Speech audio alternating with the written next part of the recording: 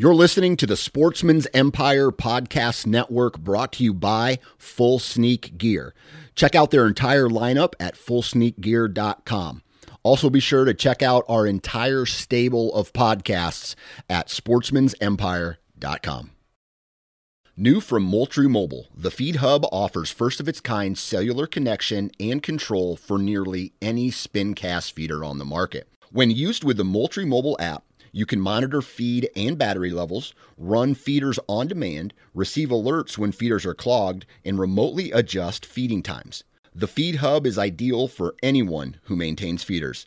Remove the guesswork and save time by planning feeder maintenance before you drive to your hunting property. For more information, visit MoultrieMobile.com. You're listening to the Sportsman's Nation Podcast Network, brought to you by HuntStand. HuntStand is the #1 hunting app in the country, and at only $29.99, HuntStand offers a ton of functionality for hunters all over the country. Whether you own your own property or strictly hunt public, you can choose from over a dozen base maps, view property ownership information, 3D mapping, local weather, log your sightings and harvest, as well as use their trail cam management software and print maps from your hunt areas. Download it today at the Apple App Store or Google Play. HuntStand. Upgrade your arsenal.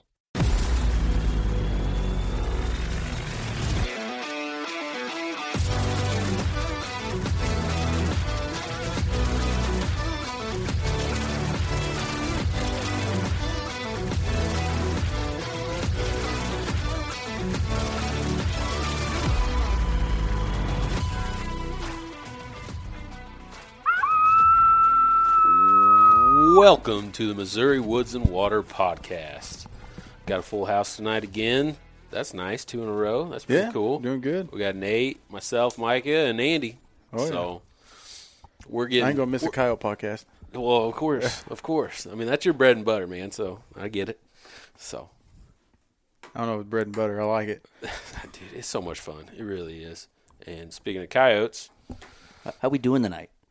we're doing great. You're getting better at this hosting thing, but you just like jump right into it right after saying welcome to the show. I just don't think people care how we feel. Yeah. You just gotta, ease into it. They want to get into the topic at hand, I would assume. That's why they clicked You on boys it. been doing any coyote hunting?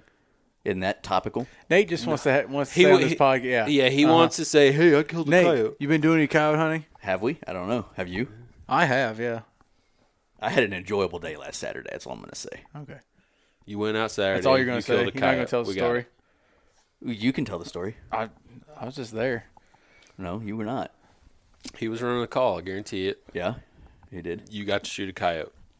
Actually, well, technically, 3 all of us. 3 of you got to shoot a coyote. You can check it out. It's on our social media pages. I think Yeah. is it just on Facebook? Or is it on? No, No, I it's think on- it's just it's on. I think it's on both. It's on the I don't gram. remember. It's on the Yeah, gram. It's on the Tacticam. We gave the old coyote a 1, 2, 3. Yeah, and whoop, dropped her. Should have been 2, but we won't mention any names. Someone got a little excited. Pat! I see one. Click. Bang! I've never laughed so hard. It was Get a little excited. like there, Pat. I knew, I felt him. I felt it for him. Like I understood Yeah. that right there, that feeling, And I'm just like, yep. Well, I mean, because when you don't kill a lot of them, you get super excited and you're just like, there he is. He's going to see me. I'm going to shoot him or whatever. So that just comes with time, I think. Well, yeah. I mean, we don't get to do it as often as we like to a lot of times. Right, I mean, Yeah. And when you get the chance, I mean, to get that blood flowing, and that's what's about. I mean, that's the experience, is that adrenaline rush. Yep. Yeah. But that was a good day. Yeah. And then we're going to be, we're recording this before, but we're starting our tournament season, quote unquote, this weekend. Check out our Facebook page. I think I pinned it at the top. There's a list. I haven't updated it for a little bit. I think there's a couple more I need to put on there. Seriously? But, yeah. There's quite a few in Missouri. I think we're up to like 25 on that There's list. like 24, 25 for sure. But I think there's some other ones popping up here and there that I need to get added. Get at it. Yep.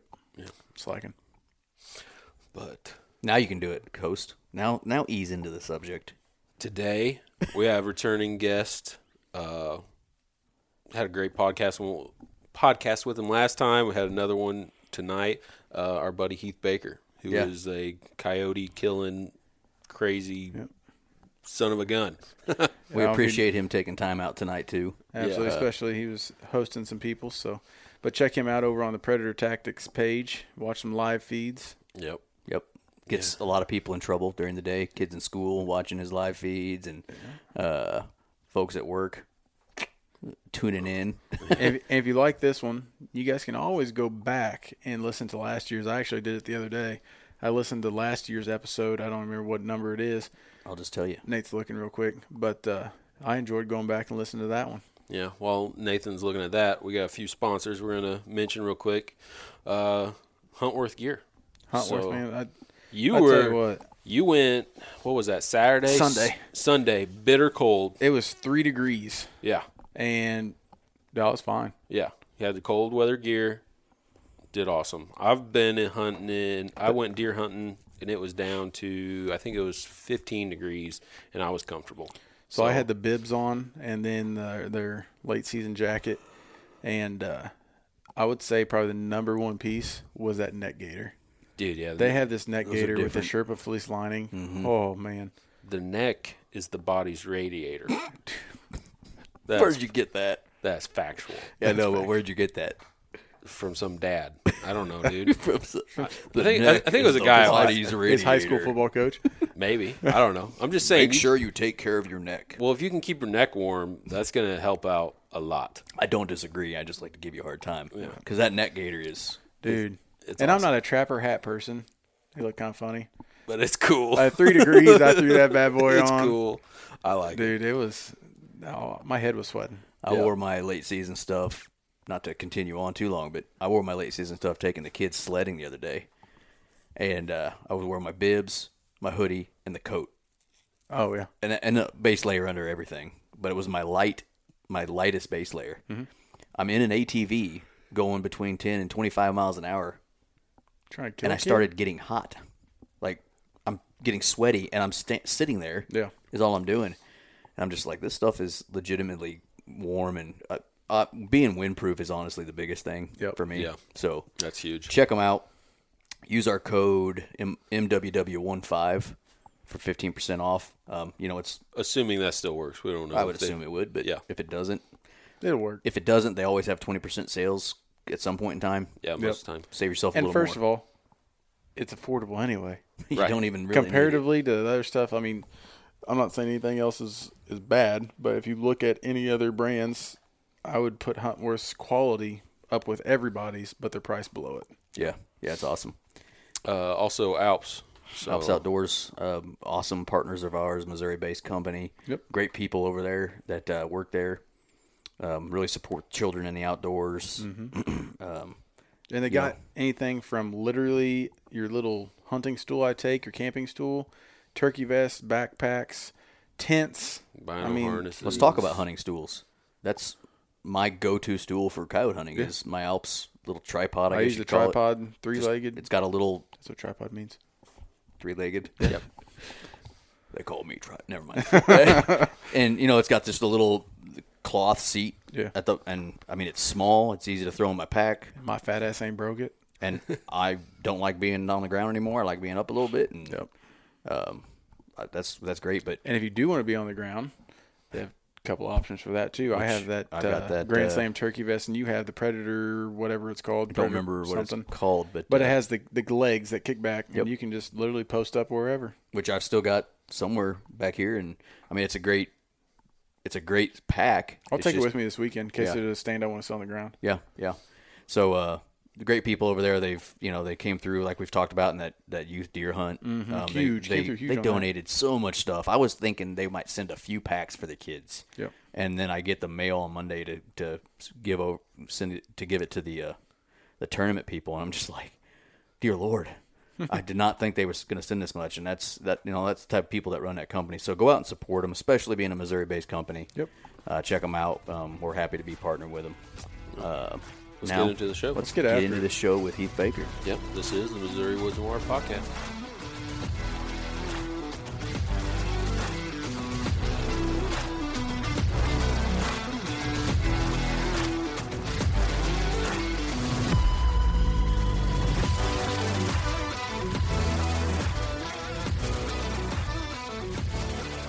All right, with us tonight, the man who really doesn't need an introduction, but we will do it anyway. Heath Baker, what's up, man? Oh, just living the dream, one coyote at a time. Can we start referring to you as the legend yet, or do you have to be older? Or Man, how's that work? What's the a guy application said that process? on my live feed, and it's so weird because I still look at Randy Anderson as a legend. I don't think, he's the man. He's retired now pretty much, but it's just crazy. I'll always be that freaking 15-year-old kid that just ate up a coyote hunting and wanting to learn, Yeah. Yeah, well, I mean, we're talking to you on Zoom. Nobody can see this. We just do this for ourselves. But you've been out hunting all day. You got face paint on, and you've been hitting it hard, you said. Yeah, I'm actually guiding some guys from PA this week, and we've had night season opened in Kansas, and we've been over there with thermals, and we've killed 15 coyotes in pretty much 2 days. Jeez. It's been crazy. Yeah. Is that strictly night hunting that y'all are doing that? Yeah. Just strictly? Okay. Well, the other night we hunted all night. And we're here. Might as well make a morning stand. So we made a morning stand and killed another one right at sunup. Nice. There you go. Yeah. This weather hasn't, I mean, the last week it kind of has been, but it hasn't really been cooperating too much as far as the cold. Well, here's what's weird, man. Right before it started getting cold, it was like a little bad.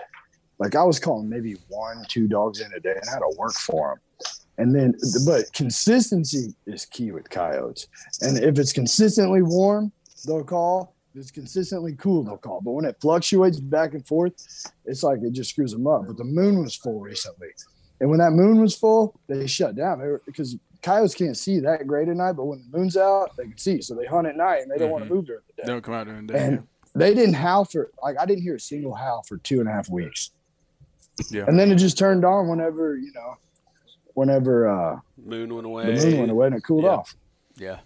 Oh, just in time for it to warm up for Saturday. Great. Yeah. So we're recording this. This will Is it come out gonna on warm up? Tuesday. It's supposed to be 50 It's here. supposed to be almost 50 on Saturday.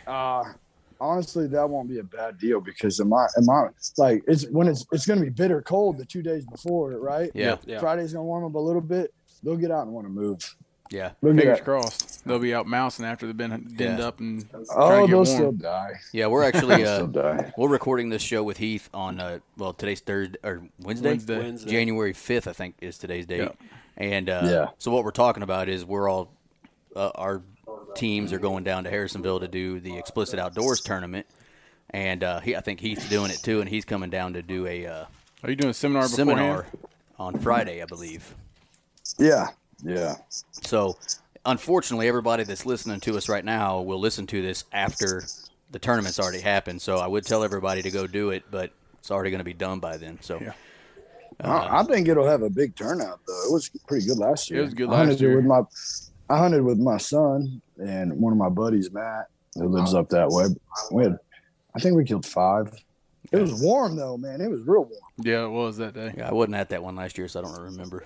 But yeah, it's we're excited to do it. It's the first one we're doing this year. I guess it's really the first one at all. It's kind of the first one on the schedule. We put together a schedule of them on our Facebook page of Missouri tournaments, and this is the first one up.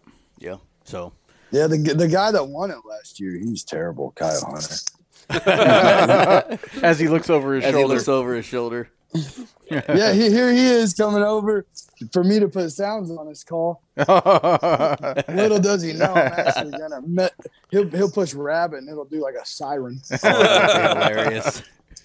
I was gonna put. I got another one bites of dust. I was literally gonna just put all of them. There's another one bites of dust. Just rename them. Just rename everything. Oh man, it's funny. I mean, I guess when you're just driving around shooting out the window, it doesn't matter. Man, I wish he could hop on and defend himself, but he's just I know he's just screwed. he's helpless right. He's helpless now. over there. No, he's a good dude, man. Yeah, that's awesome. Yeah, He's actually putting a tournament on down here too. What date is that? 29th. What's the name of it? The MWM. Yeah. It's on our list. We got that on our yeah, list too. Yeah, we got it. Yeah, Yep. you guys got to be in there. Yep, There you go. we put that on our list too. Damn, they can't. It's not like video thing, but Yeah, yeah, it'll be a good one. yeah. Nope. We'll make sure we put that out there. I think I know it's on the list, and I think I have a Hey, did you copy get- of the flyer. Did you get belt buckles? Hey, the trophies. Or like WCW belt. Oh, absolutely. That's Dude, you awesome. don't know how bad I want a we need to WCW do belt. that. I with a coyote know. on it, I'm dude. like, hey, that's pretty cool. 'Cause Hey. if I won that, Bo would be like all about that, putting up on his wall. You think that's the coolest thing in the whole world? You better believe I'd be wearing that through Walmart. Oh See yeah. my belt? All right, I might wear it for the next 365. I'm just gonna. Those better be real gold. Is all I got to say. It better not Oh, be that yeah. plastic. Is all I'm saying. When Is the one has a spinner in the Yeah. middle? Yeah, Oh shit! that's I'm pretty gonna awesome. walk in there looking like Randy Savage at check-ins. Got your shirt like high waiter. What is it called? Now you got to wear the feather thing coming down, and There you go. big old The boa. fluffy coat. At least we got style. That's true. That's true.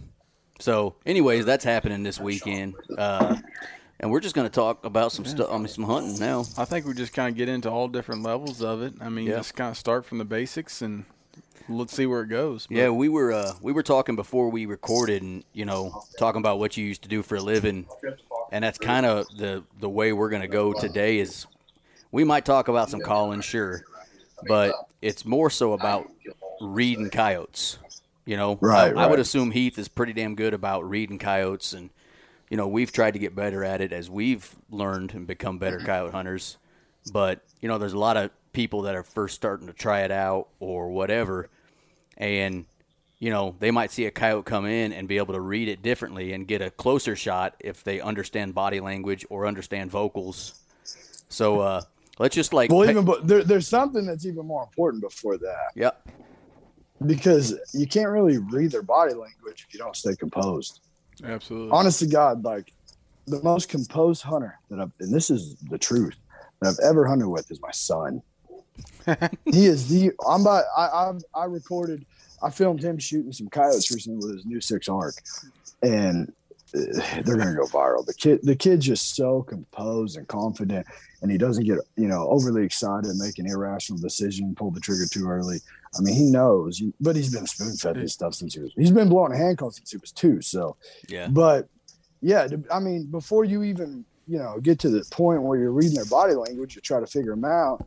You got to stay composed and not rush a shot, or you know what I mean. Yeah. I haven't Oh, yeah. Not laughed. overcall or get too excited. I haven't laughed Yeah. so hard when I was Oh, watching God. the video. You'll like this story. Well, this isn't the story from this weekend, but Okay, when we good. were watching Heath and Bo, and he just shot that one coyote. You guys are out west. He shot that one coyote to the right of the 270, tree. Heart punched it. Yes, heart punched it, and then you said there's another one, but it was like 500 yards, and I could hear you say, "Dad's got this one. I'm dead nuts," and he just straight up said, "I'm dead nuts. I got it." I said I'm dead nuts on it. Bo goes, I'm dead nuts. And he meant it too. He had wasn't straight playing. confidence he was He going to drop that wasn't sucker at 500. Man, he was like, "I'm dead nuts. Let me at it." That's Hey, awesome. I kid you not. The kid shot a steel plate at 680 yards with my brace bill at 6 Creed on the first shot.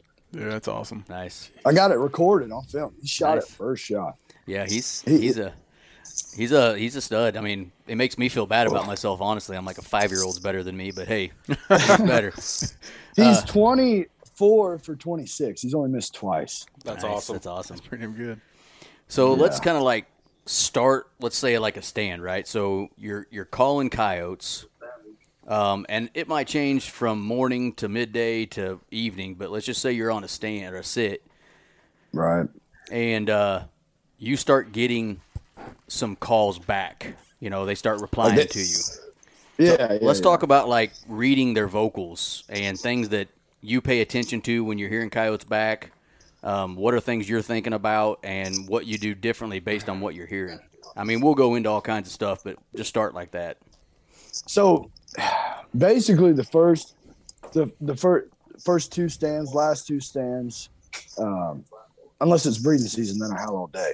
I always start with like a subtle, predator tactics. In my opinion, which you watch the live feed, 671 coyotes and like, more than that now.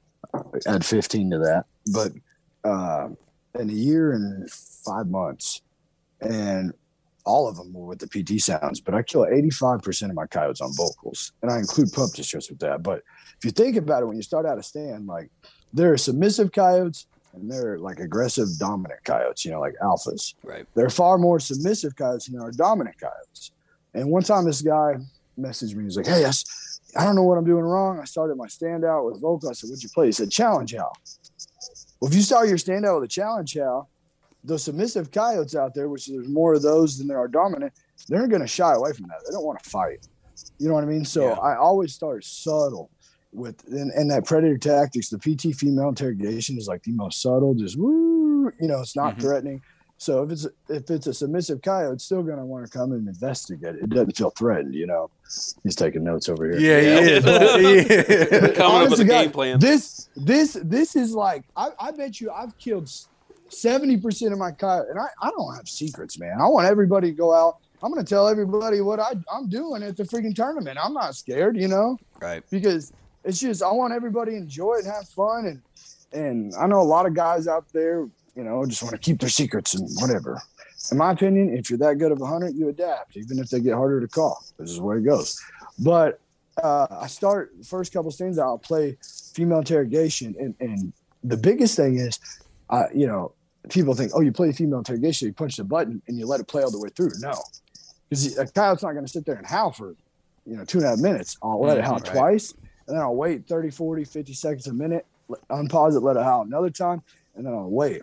Now, if say I get a single, another long howl, which is like a subtle interrogation howl, which is another coyote letting another coyote know its presence is there, Yeah. Then I'll switch it up to a little more like uppity interrogation. That's more like I'm reaching for my hand call someone like, but like a little more not aggressive, but a little Higher more pace, excitable. yeah. You know what I mean? Yeah. Yeah, but it's still not threatening. I just amp it up just a little bit, and then I wait. And that waiting period is important, man, because I know I've hunted with guys, which I don't even remember the last time I didn't call when I hunted with people, but the last time I did, he howled, he waited like 2 minutes, and then he jumped right into rabbit, or he jumped right into another vocal. I'm like, no, man. Say you got a coyote at 1,000 yards, it's going to take him a minute. They don't come most of the time when you howl. They don't come sprinting like they do when they're hungry to a rabbit. They'll just walk that way, and it's going to take them some time to get there. So you've got to be patient. I mean, it's really important just to be patient in between your vocals. Listen to another. And then I say this all the time on my live feeds. Just because you howl and they don't respond doesn't mean they're not coming. Because there's how many live feeds have I howled and I waited a few minutes and then I had 7 show up and they never have back. Yep. Yeah. They just showed up. Yeah. Yeah, they show up. The stand where I killed 5, I howled and 2 popped out right there to my right. They didn't howl back. I was listening to another podcast, and the guy put it like you just kind of did, that say a coyote on a dead run's 40 miles an hour or whatever it was. I mean, he broke it down the math. Basically, if he comes from a mile away, it'll take him 6 minutes to get there. Well, he's on a trot. You got to think if he's on a trot, it's going to take him longer. I mean, if he's not on a dead run, double that. Yeah, he's going to take him longer. If he's just walking, it'd take 20 minutes. But here's the thing, like it depends on where you're hunting too. You go out west, where me and we were just talking about bow shooting. I caught 270. Yeah, those guys can come from miles, man. It's funny because I could have killed so many more coyotes back in the day. I would make like 15-minute stands. 12 minutes, I got 8 minutes to I'm sitting there, I'm like, ain't nothing coming, let's go. Stand up and we'd see one running off. I'm like, but then I do the same thing the next day because I was impatient. You've seen live feeds where I've sat for an hour and then killed a double at the hour mark, 45-minute mark. There was one I killed a quad. I killed the first coyote at 6 minutes, a double at 15, and then I killed the 4th one in an hour. Because if you think about it, say there's multiple coyotes out there. You got one at 300 yards. There might be a 1,000-yarder, a 1,500 yard. They're all going to get there at different times. And just because you shoot, being suppressed helps, but just because you shoot doesn't mean they're all just going to run off. Right. I mean, I call coyotes in. I call them back in more than I don't, Right. A lot of guys are like, oh, we got one. Let's go to the next stand. Nah, we ain't done. You know what I mean? Huh. But it's kind of like Randy Anderson's stages of calling.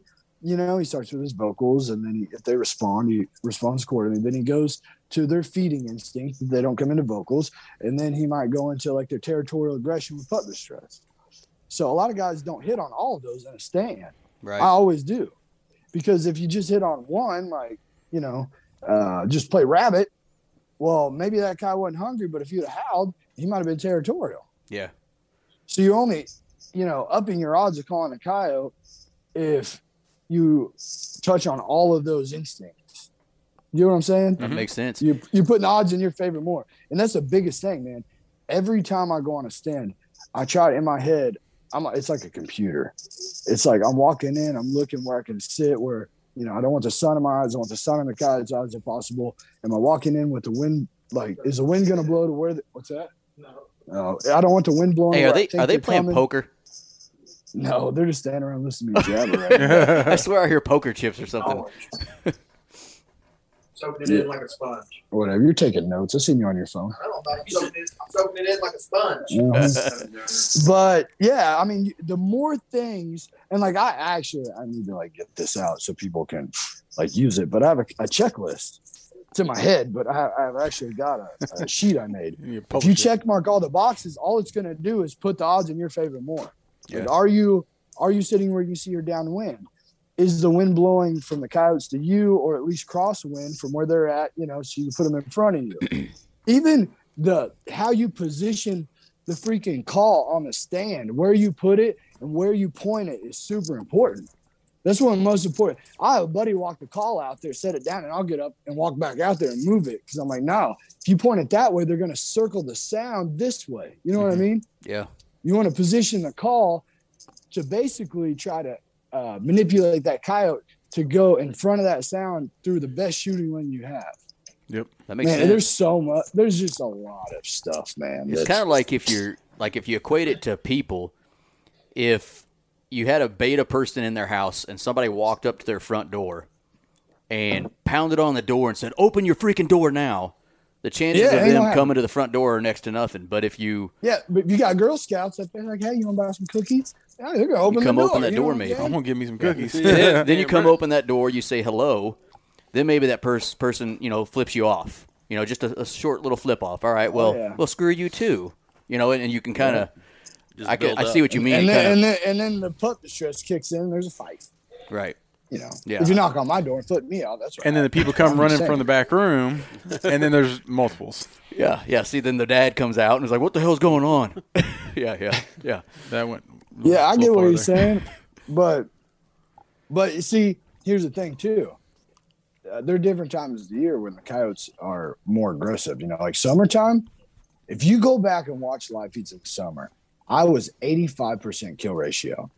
But I would make a first light stand and a last light stand and drive around all day in between and pick up ground and find spots where every little box could be check marked. So let's talk about that a little bit. What, your check mark box, when you're looking for a place to stand and you're looking at new ground, trying to find a place, kind of go through your check box like you're talking about.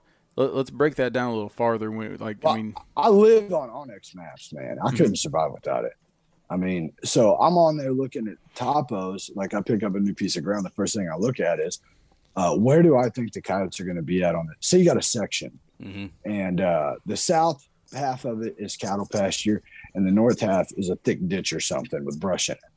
So in the mornings, where do you think the coyotes are going to be? Mousing around in that cattle pasture, eating cow crap, after birth, all that stuff.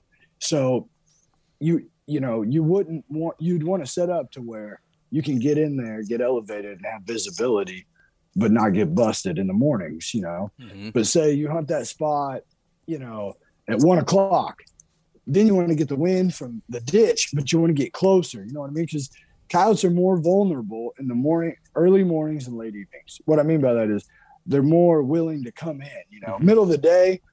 So they do sometimes, but the odds of them just running across a wide open pasture at 1:00, with the bluebird sky, when everybody's out driving down the gravel roads, just isn't very good.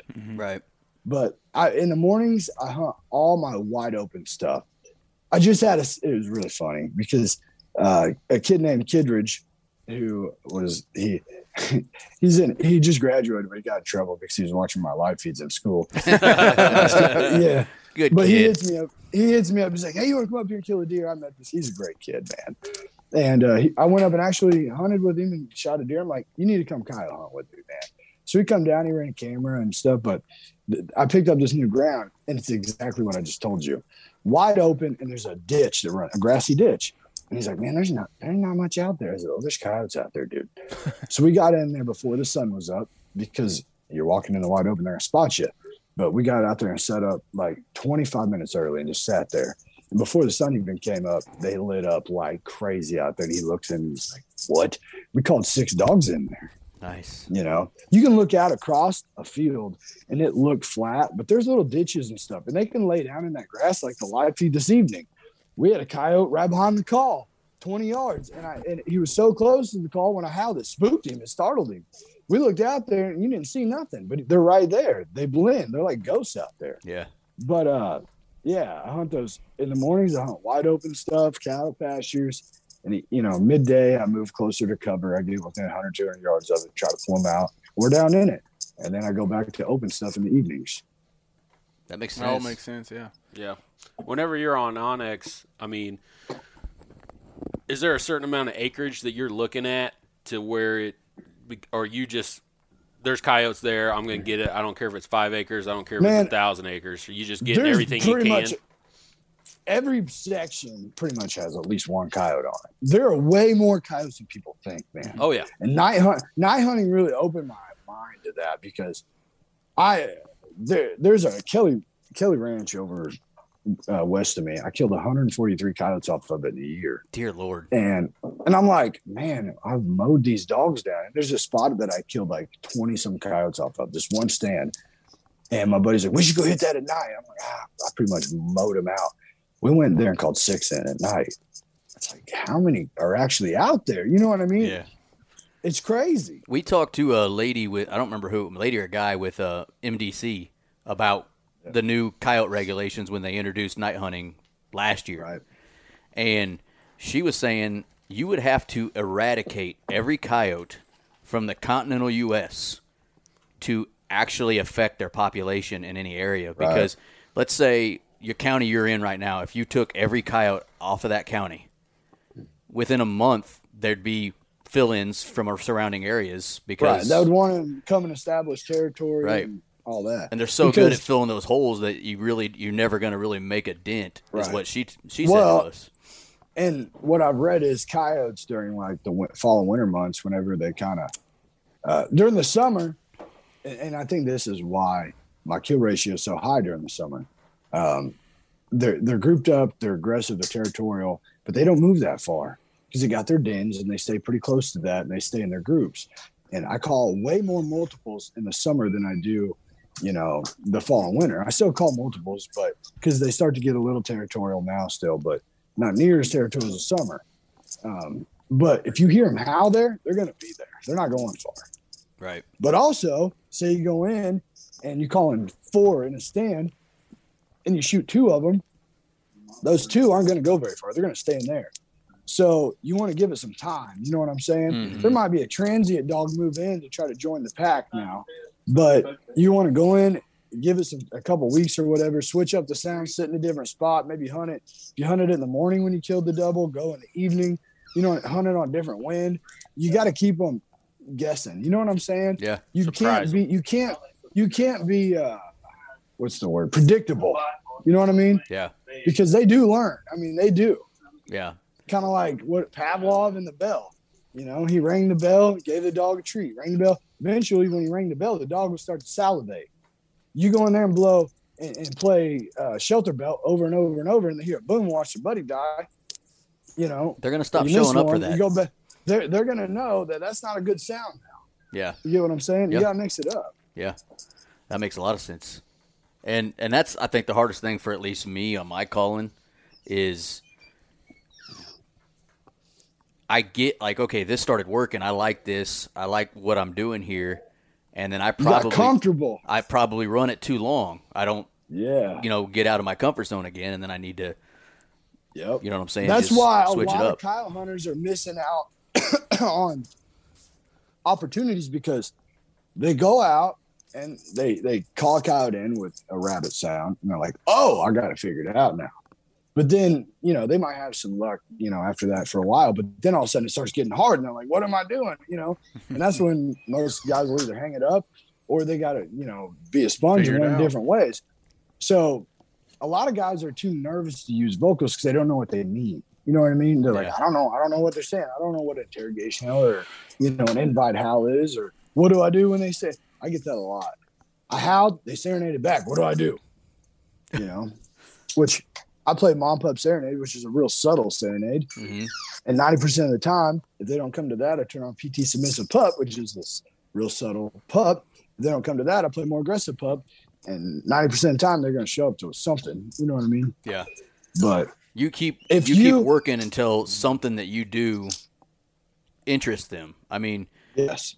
Would you say in most sets, if there's a coyote in the area, on most sets that you're doing, something is in your call or in your mouth that you're going to call that will eventually get a coyote to be interested in it somewhere? Yeah. I mean, if you're patient enough, sure. If you're out of there in 20 minutes. If you play your cards right, too, because, but there are days when they're just not responsive. They don't want to move. They'll lay there. I literally have watched. I saw a coyote bedded up, and I've blown everything at him. He was at 425 yards. I was guiding some guys. We're up on a knoll, and I spotted this dog through my scope laying in the grass. I blew everything I had, and he would just look up our way and lay back down. He didn't care. He did not care. So then I shot him at 420, laying down right in the head. Yep. It's on Tacticam too. So you don't care. I don't care. That's what's kind of fun about night hunting. Me and Micah had you tell him the story from the one with the dogs. Yeah, where he didn't want anything to do with us. Yeah, so it was our second time going at night or whatever, and we got this one property that's got cows on it, and so we're out there and we got our thermals and we do our sequence, and two coyotes come running in, and then one for whatever reason takes off. We're like, okay, but then the other one just plops down, goes to sleep right there on the hillside. We're on one hillside. It goes down into this deep ditch, and then it's on the other side. What they come to? I can't remember what. I don't remember. I can't remember what they came to.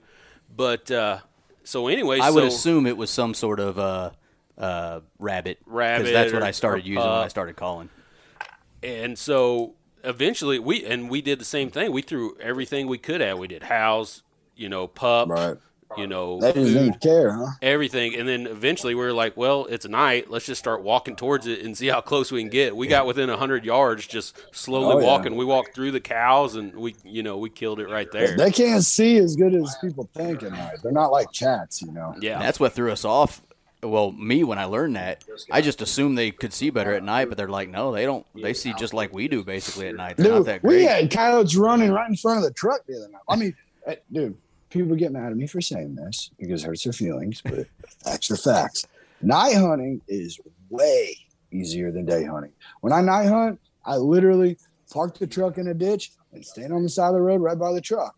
If there's not a full moon. If there's a full moon, then you got to changes do things. Different. Yeah, because then you cast shadows and all that. By the way, not a lot of guys can afford thermal, and they use lights.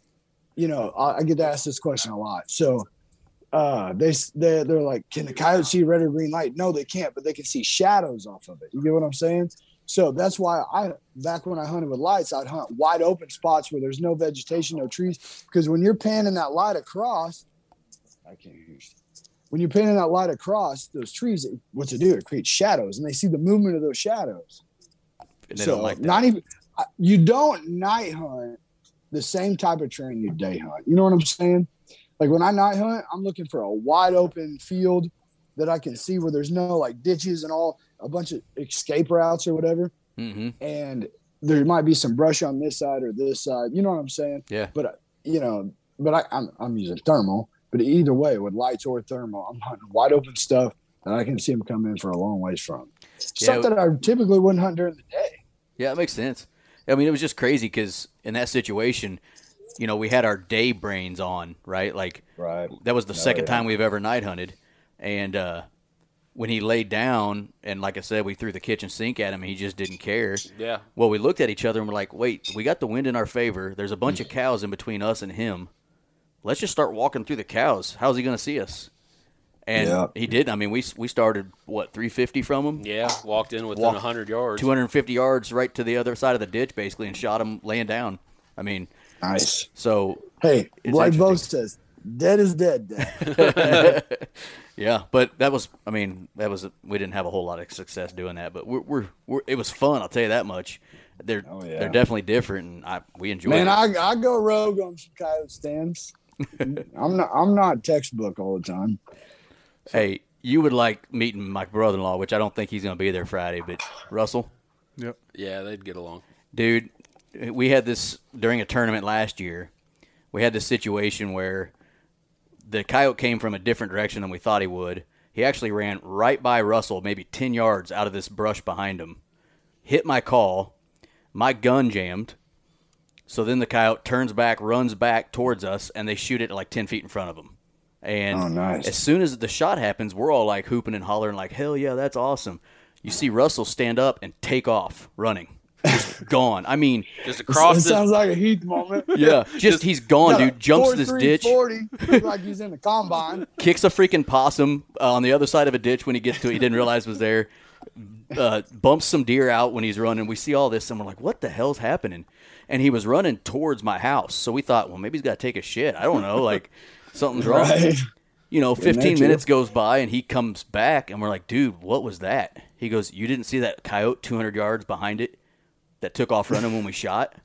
And we're like, no. And he's like, well, I was trying to cut it off. I was going to try to get a shot. I was going to try to get a shot on it, and it didn't work. But if anybody would have got it done, he would have. You don't know till you try. And he definitely will. So I guess I want to kind of bring it back into that checklist. You mentioned that checklist, man. That interests me. Kind of, what you're talking about as far as the wind direction, go through that a little bit, I guess, if you don't mind. If you pay me $30, I'll just send it to you. Perfect.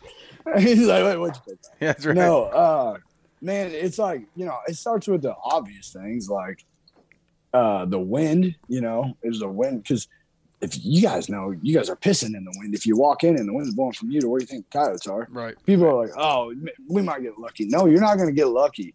Their nose is their weapon, man. Right. This is their weapon. Like and if you can't see, can you see your downwind where you're set up?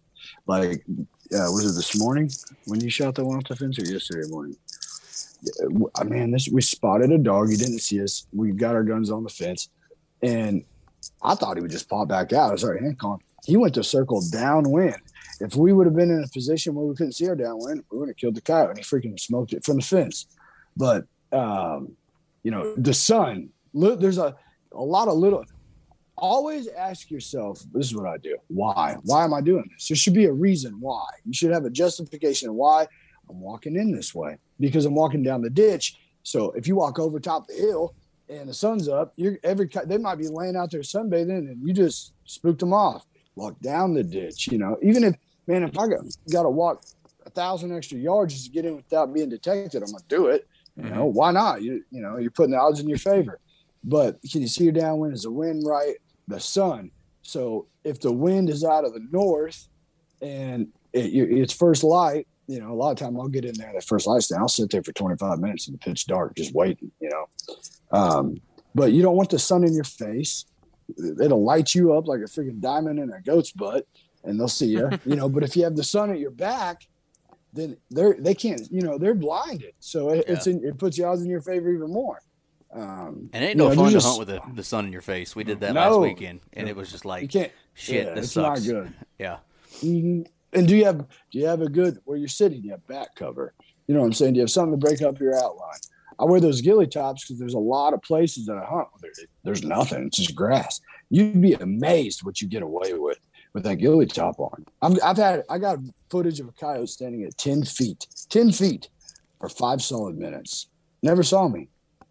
That's and if I wouldn't have the ghillie top on, there ain't no way in hell. He would have ran out. He would see me and bolted.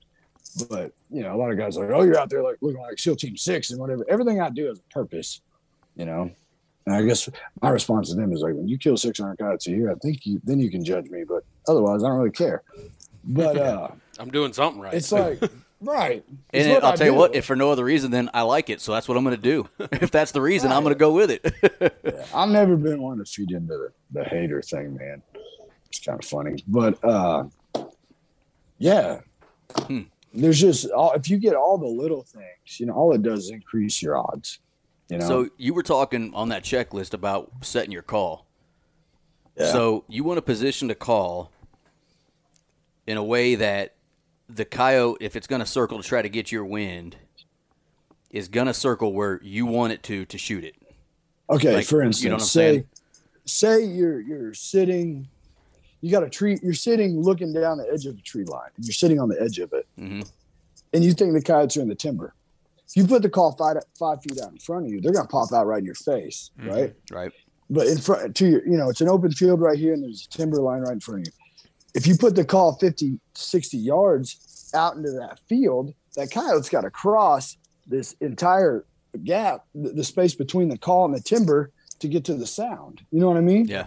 So all you're putting that coyote in a position to get smoked. You put the call 50 feet out right on the edge of the timber, he's going to pop out for a split second and be gone. Yep. In that situation, would you prefer to face the call towards the timber or away from it? Where it's, I don't face it saying? away from. I'll face it like kind of at an angle. I'm really particular about my call placement. That's like, I'm always like, when other people go to put the call out, I'm like, put it out there 50 yards. See that fence post? Point it right at that fence post. And there's a reason why. Because I think most of the time I can tell you exactly where the coyotes are coming from. Most, sometimes they surprise you and they're laid in a ditch 5 feet from you. But most of the time, there have been times when guys are like, how the hell did you know that coyote was going to come down the fence and go to the ditch and then pop up? I don't know. I got coyote sixth sense, I guess. I don't know. You do it long enough, you kind of figure it out. But the call placement is really a big, big deal. It's one of the most important factors, because like I said, if you put the call right there on the tree line, they pop out and see it, they're gone. Right. You have no shot opportunity. Yeah, see, that's like got my mind just moving. Because they circle the sound. You know what I'm saying? Yeah. Yep. Sometimes they don't circle, and that's great. But, if you put the call with the sound point in the general direction, they got to go around it, to circle it. Yeah. You know what I mean? Yeah. Well, and that's because it makes me think of you talking about your placement, and then honestly what Andy did last weekend really made me think. So we went out last Saturday, and Andy set his call on our last stand of the morning. He sat his call to where the sound kind of, what would you say, bounced off a terrace. Yeah. And when he started his call, I actually didn't think he was calling. I thought we heard a rabbit getting its ass kicked over somewhere else. And I'm like, is your call running? And he's like, yeah. And it was bouncing to almost to where the coyotes weren't really sure where the sound was coming from. It was echoing. Yeah. Yeah. And I like to get an echo, and I don't know if that's the right or wrong thing, but I like to set calls almost at a terrace trough where the call is going to hit the upward slope of that terrace and almost bounce off of it and creates an echo. Right. To where I feel like they have a hard time pinpointing. They know the general area, but they don't know the exact And spot. that was my point. When she came in, the coyote came in, she looked confused almost. And so she came in, we first saw her like, 250, 275. Mm-hmm. And we waited until she got to about 120, somewhere in there. And then she finally stopped and we shot her. We were hoping there was more with her, but there wasn't. But when I saw the way she was, and we'll get into body language in a second, but when I saw the way she looked, she just looked like, what is that? What was I just hearing? And she was just kind of wandering towards the call, towards the general direction, just right to us, essentially. But that made me think about. Did you have a decoy up? I did. It wasn't on. Yeah, it was because just there. I ran the decoy whenever I was running. Some predator, some prey distress. I no longer use a decoy unless I'm trying to kill a cat. Yeah. Well, we were hoping to kill a cat. And that's why I started with prey distress on that one because there were some cats in the area that we've seen more on trail times cam. than not, like down south, like in Texas, they'll just charge that and they will around here sometimes. But more times than not, when they're coming right in, they see that decoy and then they're like, they got to stop and figure it. They look at it and they're trying to analyze it. And they might just be coming straight to the call, but it's like as soon as they see that decoy, they circle it. You know what I mean? Oh, yeah. Or they just lock up more times than not. I feel like a cat's got to be real hungry, but like the real hungry ones will charge at it. But more times than not, man, it actually has screwed me on some stands. If you don't have a decoy, and as the coyote's coming in, you keep lowering that sound to just kind of milk him in. You know what I mean? Because he has to. His attention is trying to figure out where it's at. That's where his brain's at. Like, so where is it? You not know paying what attention I mean? to you getting ready to shoot or something. But if he sees that decoy, he knows exactly where it's at now. Yep. But and then like without a decoy, he's got to search for it, which makes him have to come closer and closer and closer. Yep. Yeah. So after the stress, cats are a whole different deal. Yeah. Like, I mean, at nighttime you don't need it. I mean, I don't use a decoy at night, but it would be helpful because they can see at night really well. But like during the daytime, like cats they're very visual creatures. You know what I'm saying? Their weapon is their eyes. Yes. And with a cat, you might have one sitting on a tree line. You'll never see them. They blend stupid well. Yeah. Oh yeah. And they'll just be looking out there to see where that animal's at, that hurt rabbit or mouse or whatever it is, or the woodpecker. And if they visually see it, it's like they're honed in like a freaking heat-seeking missile. Mm-hmm. That's when they hit crouch mode. And I got tons of videos of cats going straight to the call. Like I called one in from over 400 yards, and I filmed him with my Tacticam. And he was like crouch coming through that. It was so freaking cool. But if I wouldn't have had a decoy going, he probably would have just sat there and tried to find it with his eyes before. It's almost like they want to see it before they go at it. You know what I mean? That makes sense. Yeah. Yeah. I mean, and that they do blend in. I don't want to not always. Sometimes, they'll just go to the call. But if you got a decoy, it's definitely increases your odds with bobcats. Yeah. Yeah. I don't want to talk about the end of this story, but they definitely blend in. When I took my son bobcat hunting last year, he was 5 it was 2 years ago, I guess. He was 5 at the time, and we were up in a tree stand, actually. I had this crazy idea to get up in the deer stand and hunt them, and it worked. The cat was like 20 yards in front of me, and Chase, my son, that's his name, he hits me on the shoulder, and I'm like, "What's up, dude?" And he's like, "Hey, what's that right there?" I'm like, "What the hell are you talking about?" And he goes, "What's that right there?" And I finally just stood up because I'm like, "I don't see what you're talking about." And right at that moment, the cat looked right at me. And I'm like, "Holy hell! I didn't even see that thing. I mean, it was walking right at us." And then I may have missed it, ghosts. But yeah, twice. Like ghosts, man.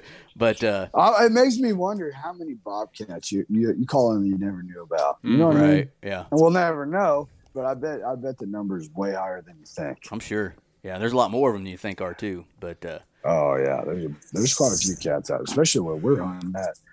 Man. So some good advice would be definitely think hard about like where you're going to sit your call as in relation to that. Right.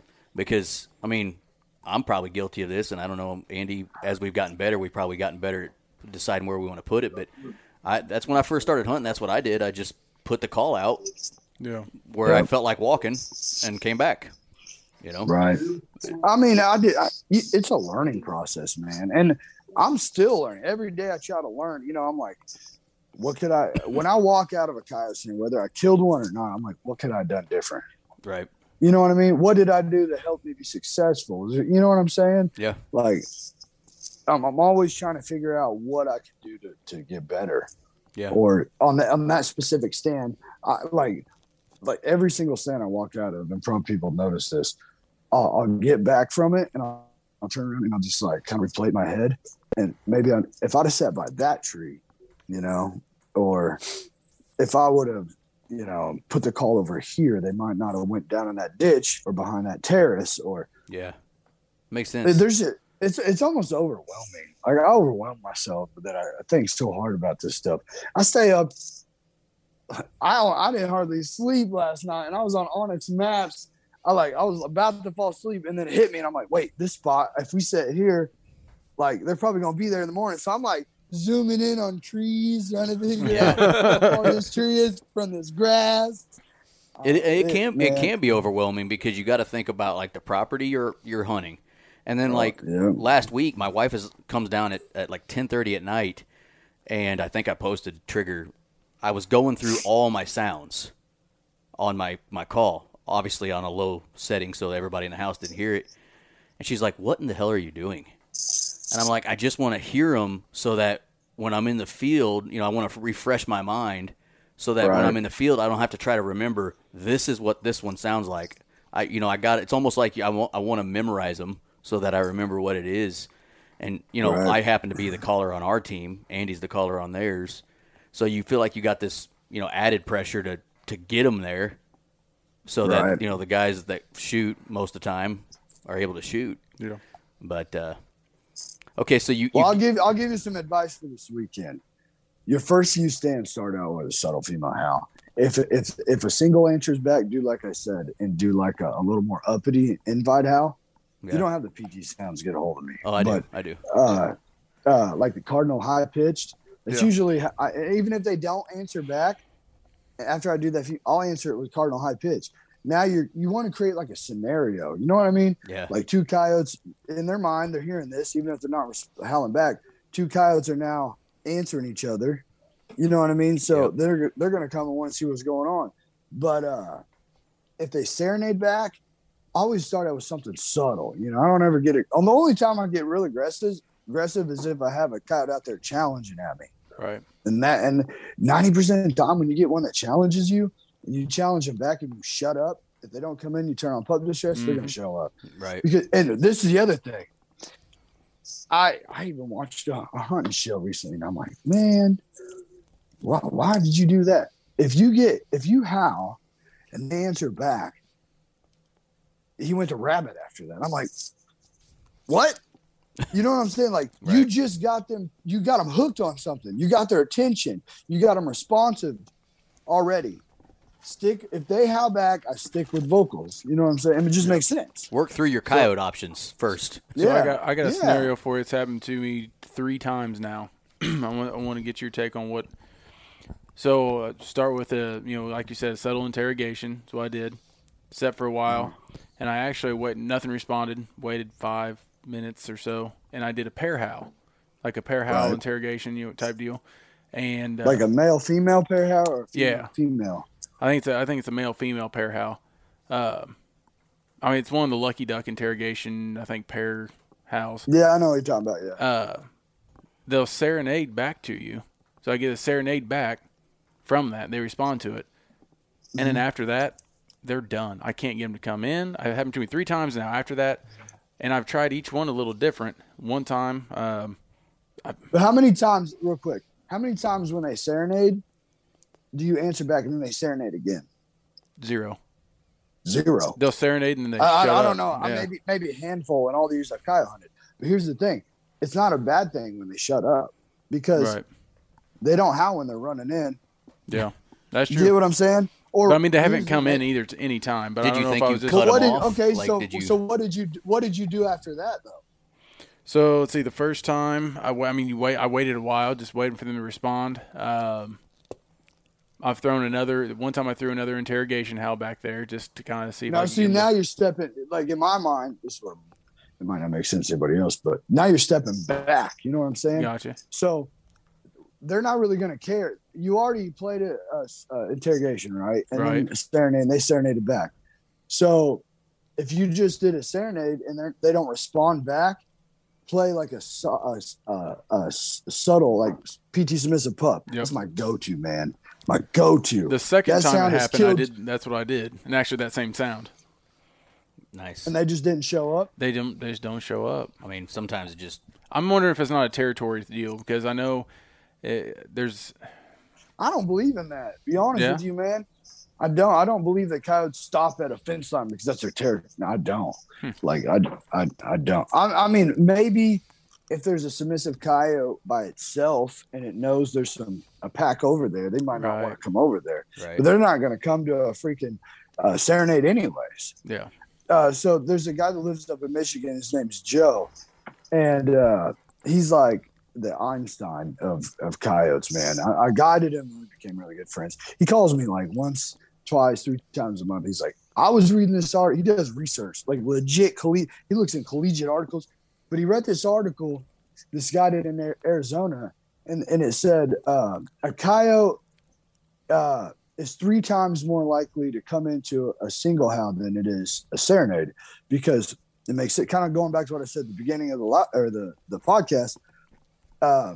Most of the coyotes are submissive coyotes. They're not just out there like looking for a fight. You know what I mean? Yeah. So say they got their own group, but they're spread out hunting. because the group doesn't always stay together. They'll go their own ways, and then they'll group back up. Well, if that coyote, a submissive coyote, hears a serenade, it's going to go look for its buddies before it comes in.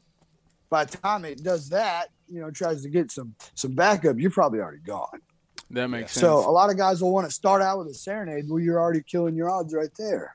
You know what I mean? Right. But after they serenade, and I'll do it, that mom pup serenade back, and then I'll shut up.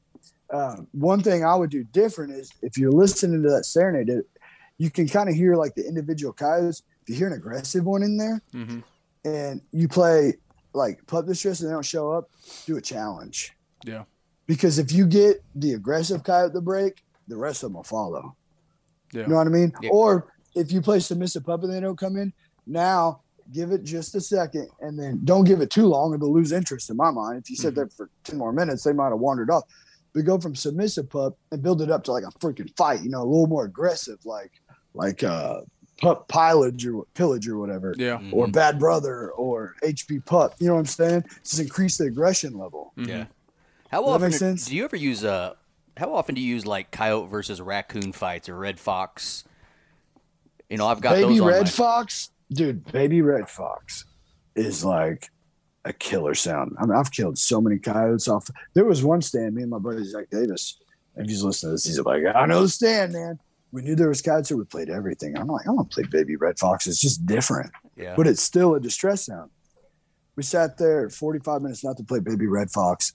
Freaking 4 coyotes came running. You know what I mean? It's just how.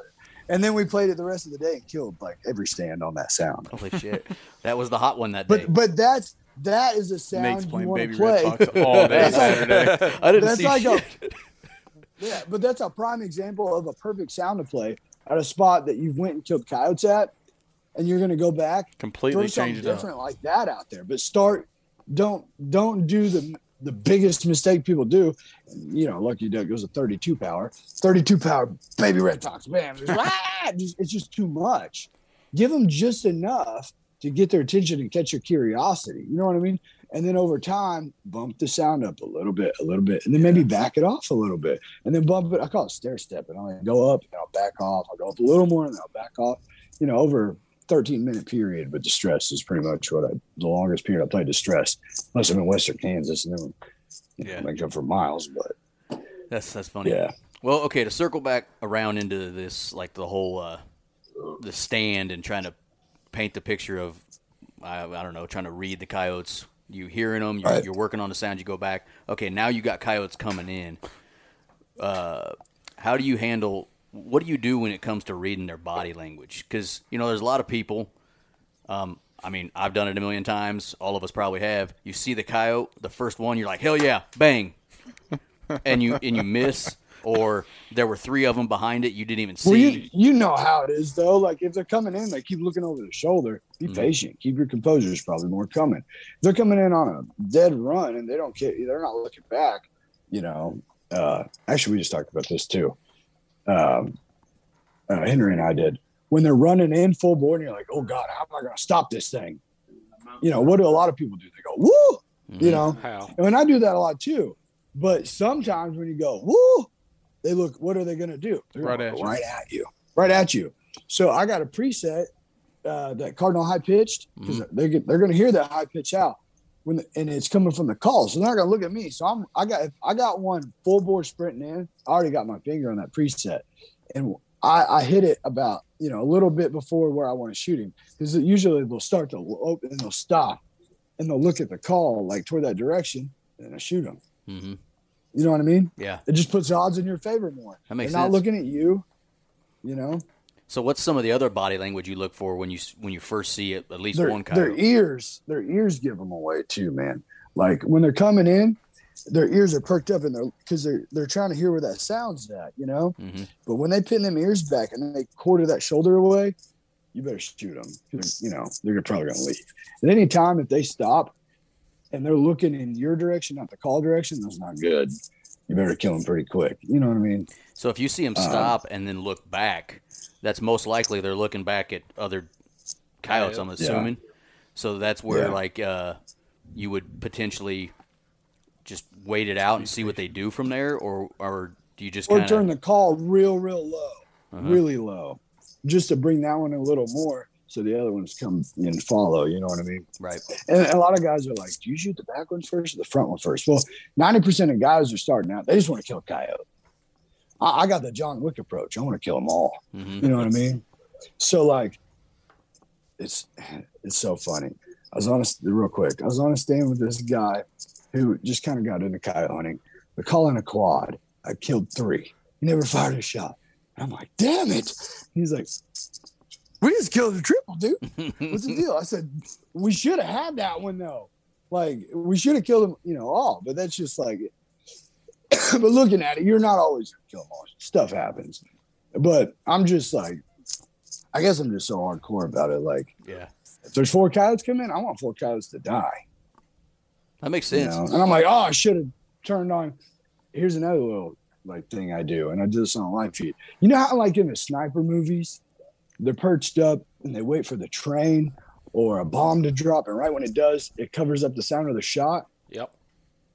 When I call in a group, I have Mom and Pup Serenade ready, and when they get close, I'll hit that button and turn it up loud, like not all the way, but enough where it covers, and I'll smoke one, and then it'll cover up my shot, and then if they start to they'll kind of trot around like, what just happened? And it gives you more chance to shoot another one instead of it being dead calm and you're whop, and they see their buddy drop. You know what I mean? Yeah.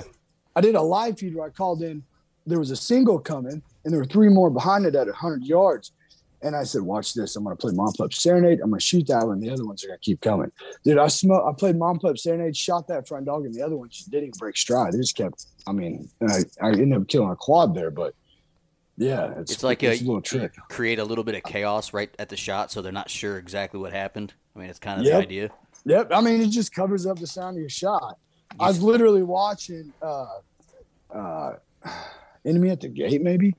That scene where he's laying behind that thing and that guy's over there and he's like, shh.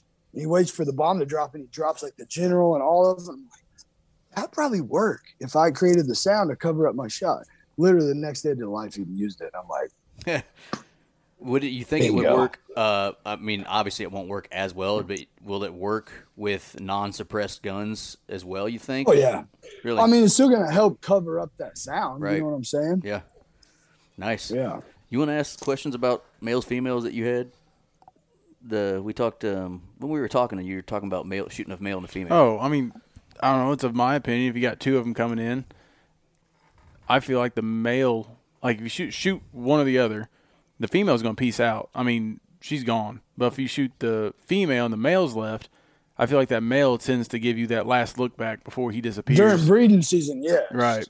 So, I mean, if like you said, if it's January through March, I got 2 coming in, I shoot the most, not necessarily the smallest, but the most compact one. I try to pick out which one's a female, and hopefully it's the one that's either farthest away. You want to know the truth, though?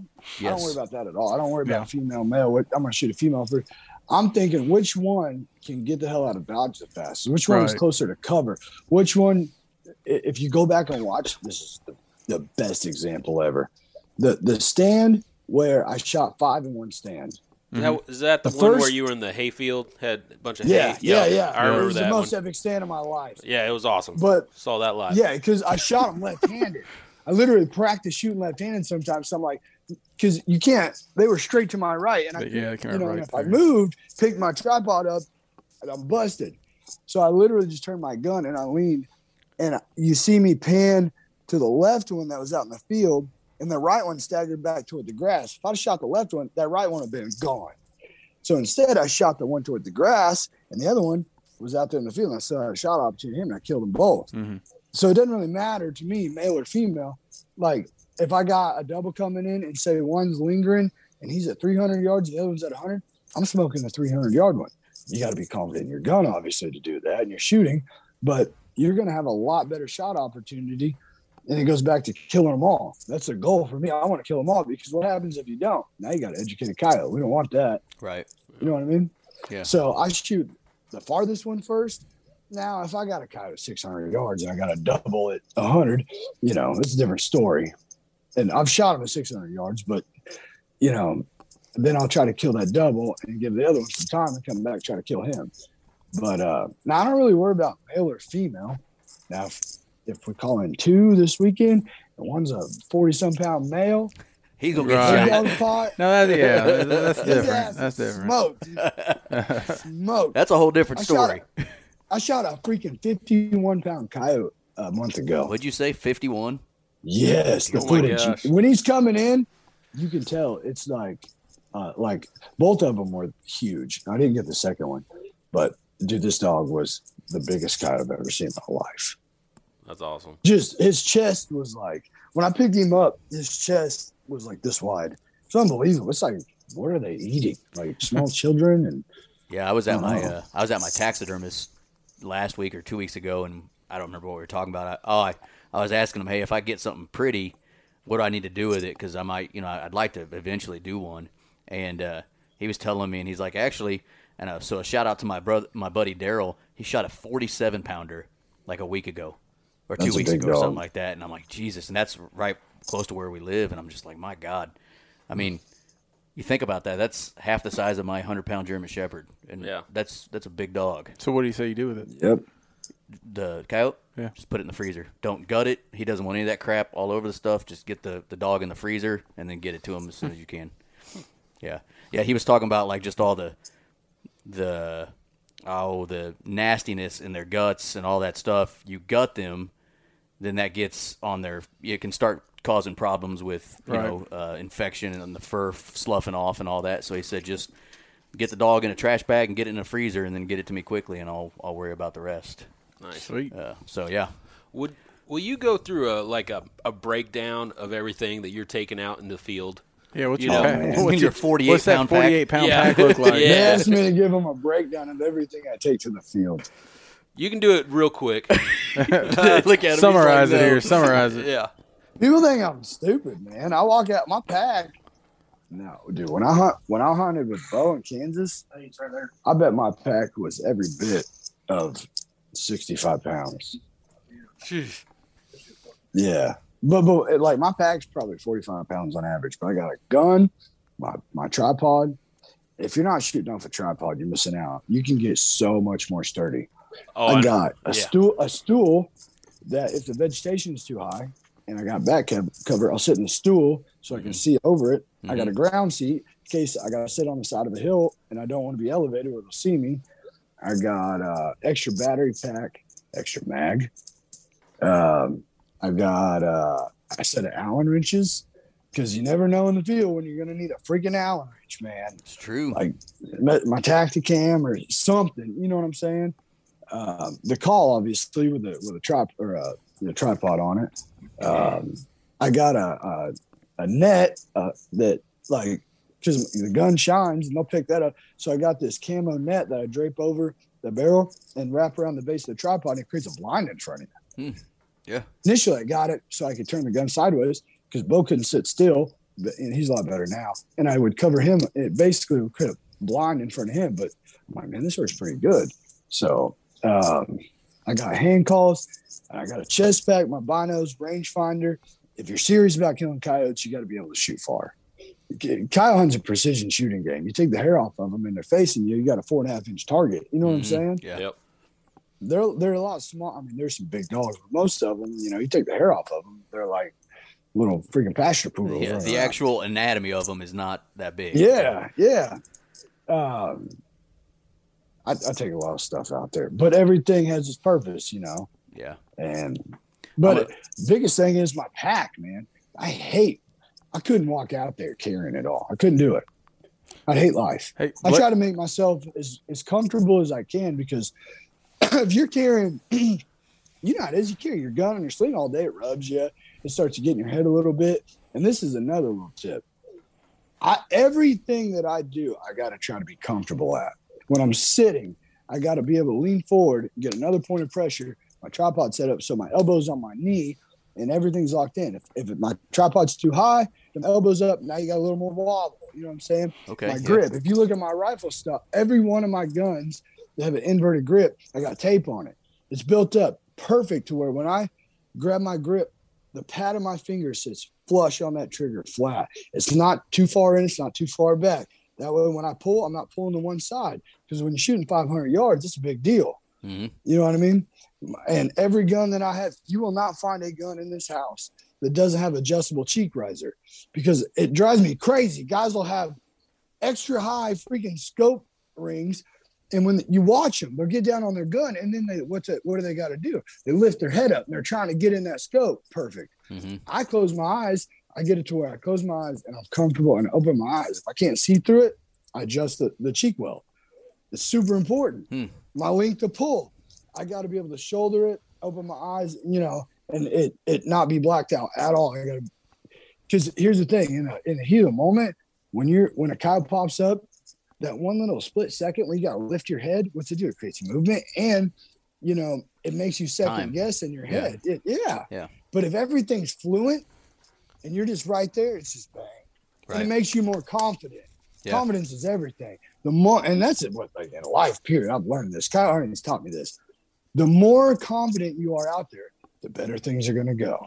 It's in your head, you're like, God, I hope. If you sit down and you think a coyote might pop out of 400 yards, and you're like, oh, I don't want, but if you're out there if you know your gun and you're shooting the same hole at 100 and you practice shooting steel like I do out to freaking 1,000, and you know exactly where to hold, he pops out of 400 yards, I'm 2 mils. Yeah. There's a 10-mile-an-hour wind. I'm going to hold 6 inches right. It takes the thinking thinking out of it. Yeah. You just go, and once you do that, it all becomes muscle memory. Yeah. Well, and you'll get a kick out of this story, although I probably shouldn't tell Heath it, but when talking about tripods and how important they are, Andy was the first one to have a tripod out of any of us, and he swore by it. He's like, dude, you guys got to get a tripod. I'm like, nah, I got shooting sticks. I'm fine. Blah, blah, blah. And I was not shooting well. I wouldn't hit shit. I missed a bobcat 2 different times.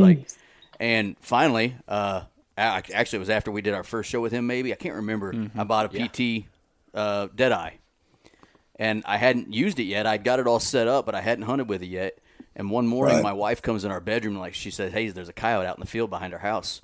So I ran downstairs, got my tripod, my gun in my underwear, go out into our back Wait, patio. Is that you in the picture?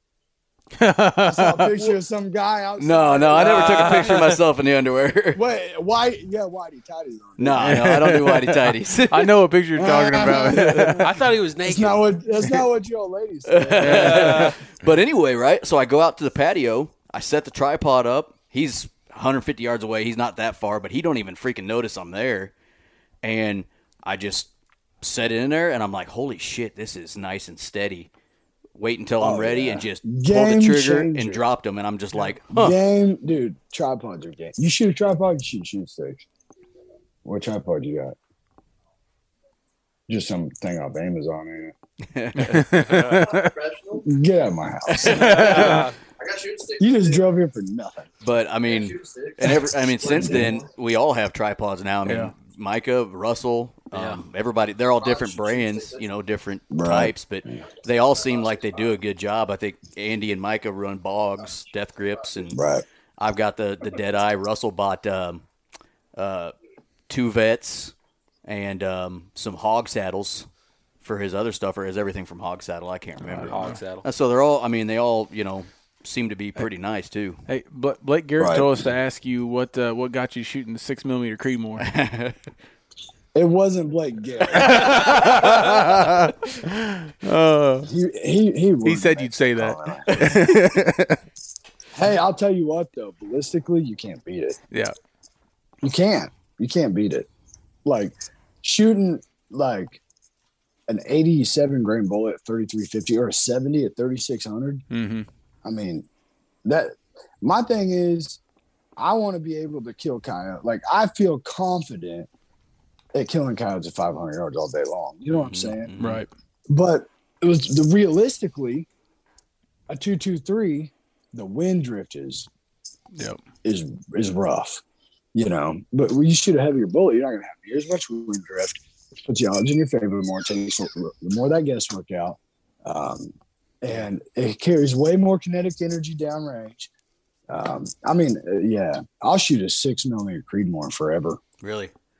Oh, yeah. So what you're saying is that's our next gun purchases? That's on my radar. Yeah, I'm going to tell you this, though. Tell me what you think about these, because Micah just got a 6.5, I call them Grundles. Grindle. What do you think of those? You're not gonna like my answer. Why is that? Hit us with it. Because what kills coyotes at a static shock, right? You're shooting a Grendel, you're probably shooting a 123 grain bullet. Yep. Yeah. I had a Grendel. I had a lot of runners, and I've guided some guys that bring Grendels, and I've seen a lot of them run off. It's more of a punch than a whop. You know what I'm saying? That a static shock sends that through their body, and that bullet's going. It's simple. You got a heavy bullet going slower. It's not going to expand near as well on a light skinned animal like that. But you take that same, well, not the same bullet, but you take a 103 grain, push it 3,200 feet per second. It's going to take its soul. You listen when I hit a coyote with my Creedmoor, you hear that freaking whop louder than you hear the gun go off. Yep. You just broke Micah's heart. I mean, just in half. Look at him. He's like, they just don't shoot fast enough. Speed kills coyotes. But there's that perfect happy medium between bullet weight and speed. You know what I'm saying? Yeah. Mm-hmm. Yeah. And I found that with the 70 grain Nosler, the 87 VMAX. But I really like these 103s because they're going 31, 3,200, and they don't have near the wind drift because it's a longer bullet, so it's more aerodynamic. Yeah. And I've not shot a single coyote, which is crazy because I've had 2 bobcats now take it. But I haven't shot a single coyote that made it out of the field with those 103s.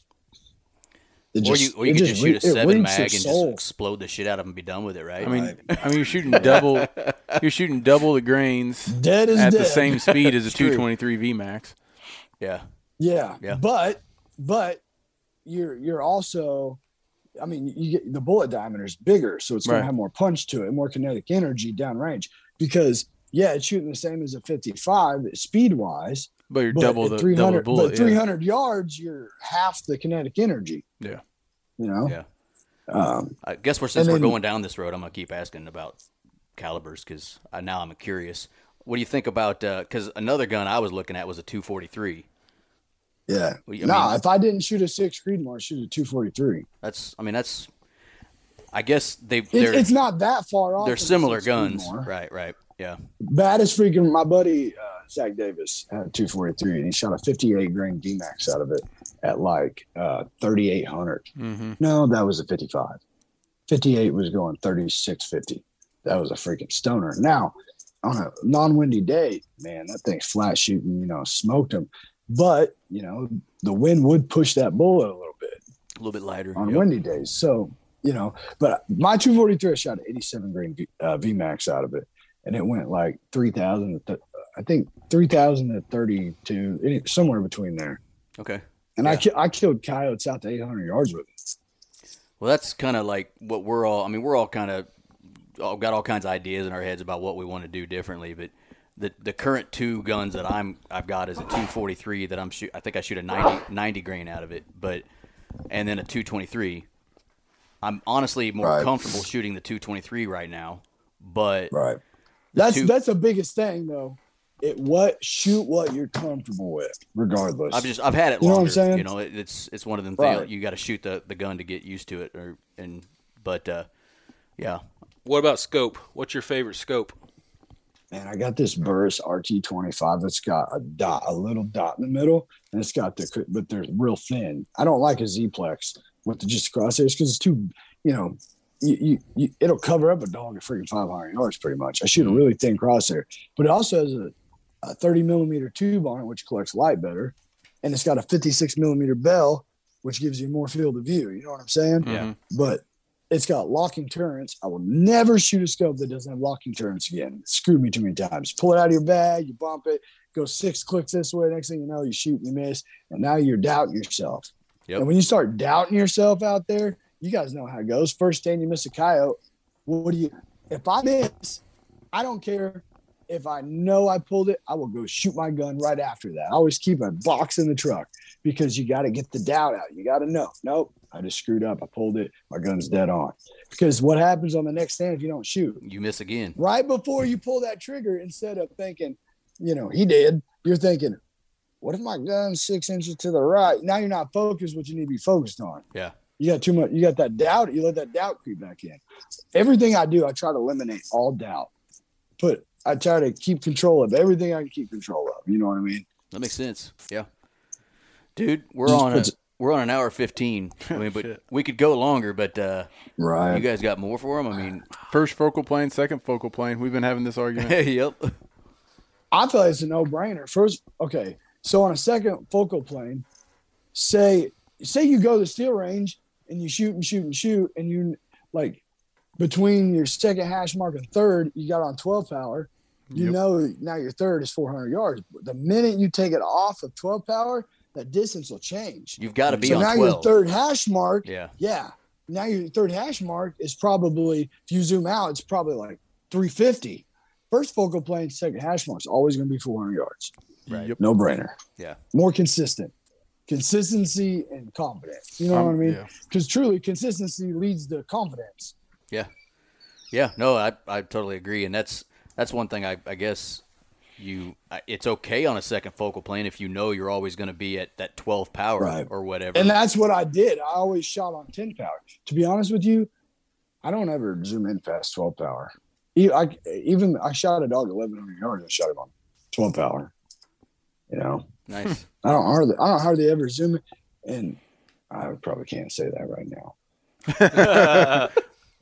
we can wait till later. In my mind, the perfect coyote scope is a 3-18. Yeah.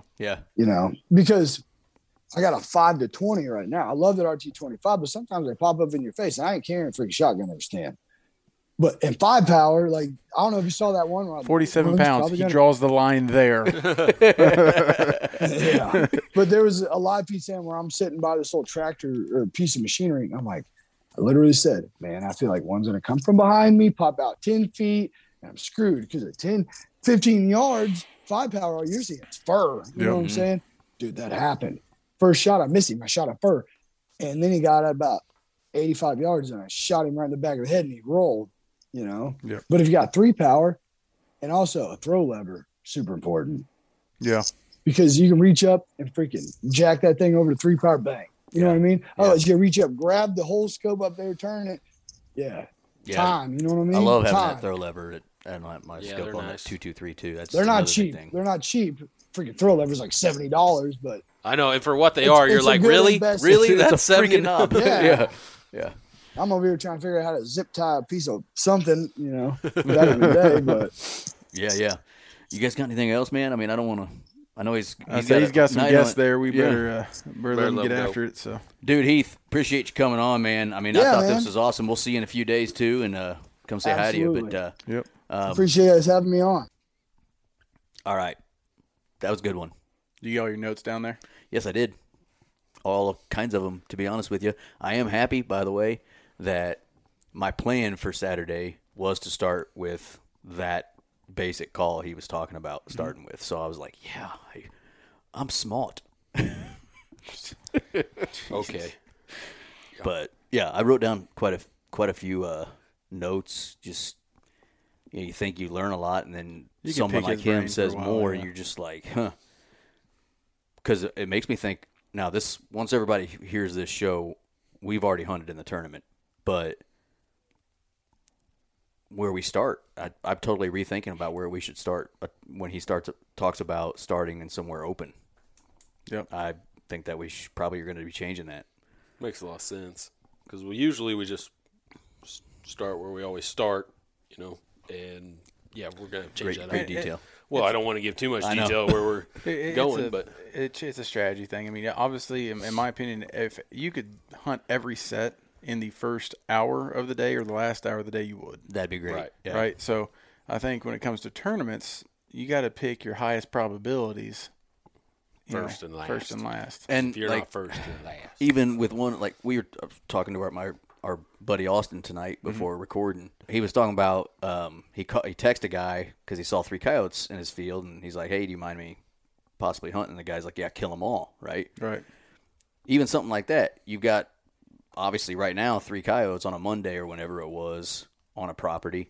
Shit, by Saturday, who knows where they're at? They probably should be around, but they could also be half a mile to the left. This time of year is shit. They're trying to find breeding pairs, and they're Yeah, because we've gotten excited on a few of the properties that we've gotten, and we're like, but that doesn't mean that they're going to be there Saturday. Yep.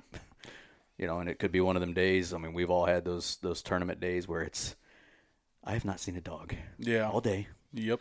That's when it gets real tough. It can easily happen. Easily. Yeah. So, I mean, we're not Heath Baker, so it could happen to us for sure. Yeah, I have no what do you call it? That expectations of us winning anything. It's just a fun day riding around in the truck, making some stands. Cool stuff happens, it seems like. Oh, yeah. It's always a good time. You guys had the story about Russell. I mean, that was during a tournament. Yeah. It's always fun getting back to the tournament and talking with all the guys and girls. And it's great. Talking about, guys saying, go kill them all, see them. So I got a buddy of ours that sent us a message and said, hey, got these coyotes out here.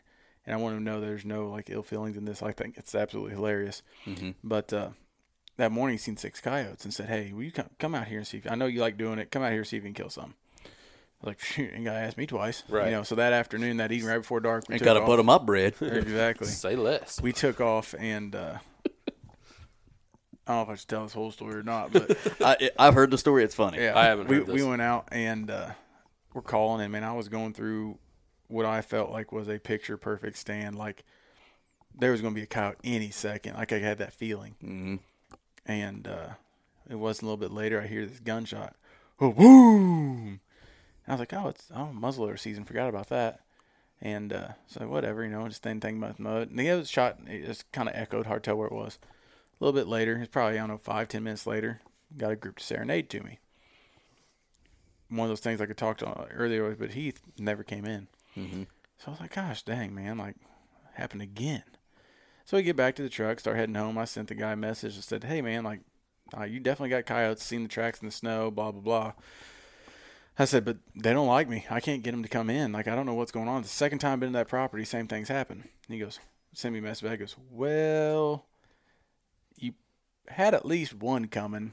I was like, what do you mean? He goes, the neighbor seen him before you did. So the neighbor, this farm's it's in the shape of an L, and the neighbor has that inside portion. Yeah. And the neighbor seen this dog streaking. He couldn't hear us calling, and he didn't see our truck. Right. This dog streaking across his field, and they have a shoot on sight policy out there. Yeah. Mm-hmm. And the guy had a gun in his truck, went and got it, and the dog was streaking to us, and he shot at it. And I don't know if he got it or not. I hope he did. But no malintent. He didn't know you were. He had no idea. It is what it is. It's just kind of funny. So they have a problem with him with coyotes out there messing with the cows, and they have a hog facility. Mm-hmm. They're messing with livestock. They want them gone for a nuisance. We're out there for fun. One, to help them with the nuisance, but also it's a lot. It's fun. It's an enjoyable activity.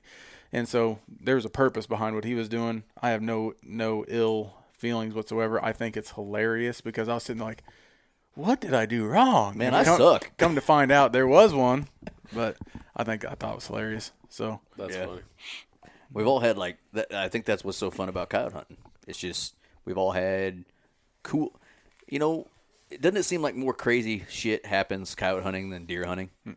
Oh, for sure. You know what I'm saying? Just off the wall, funny, weird, sometimes silly, stuff. It's so unpredictable. Yeah.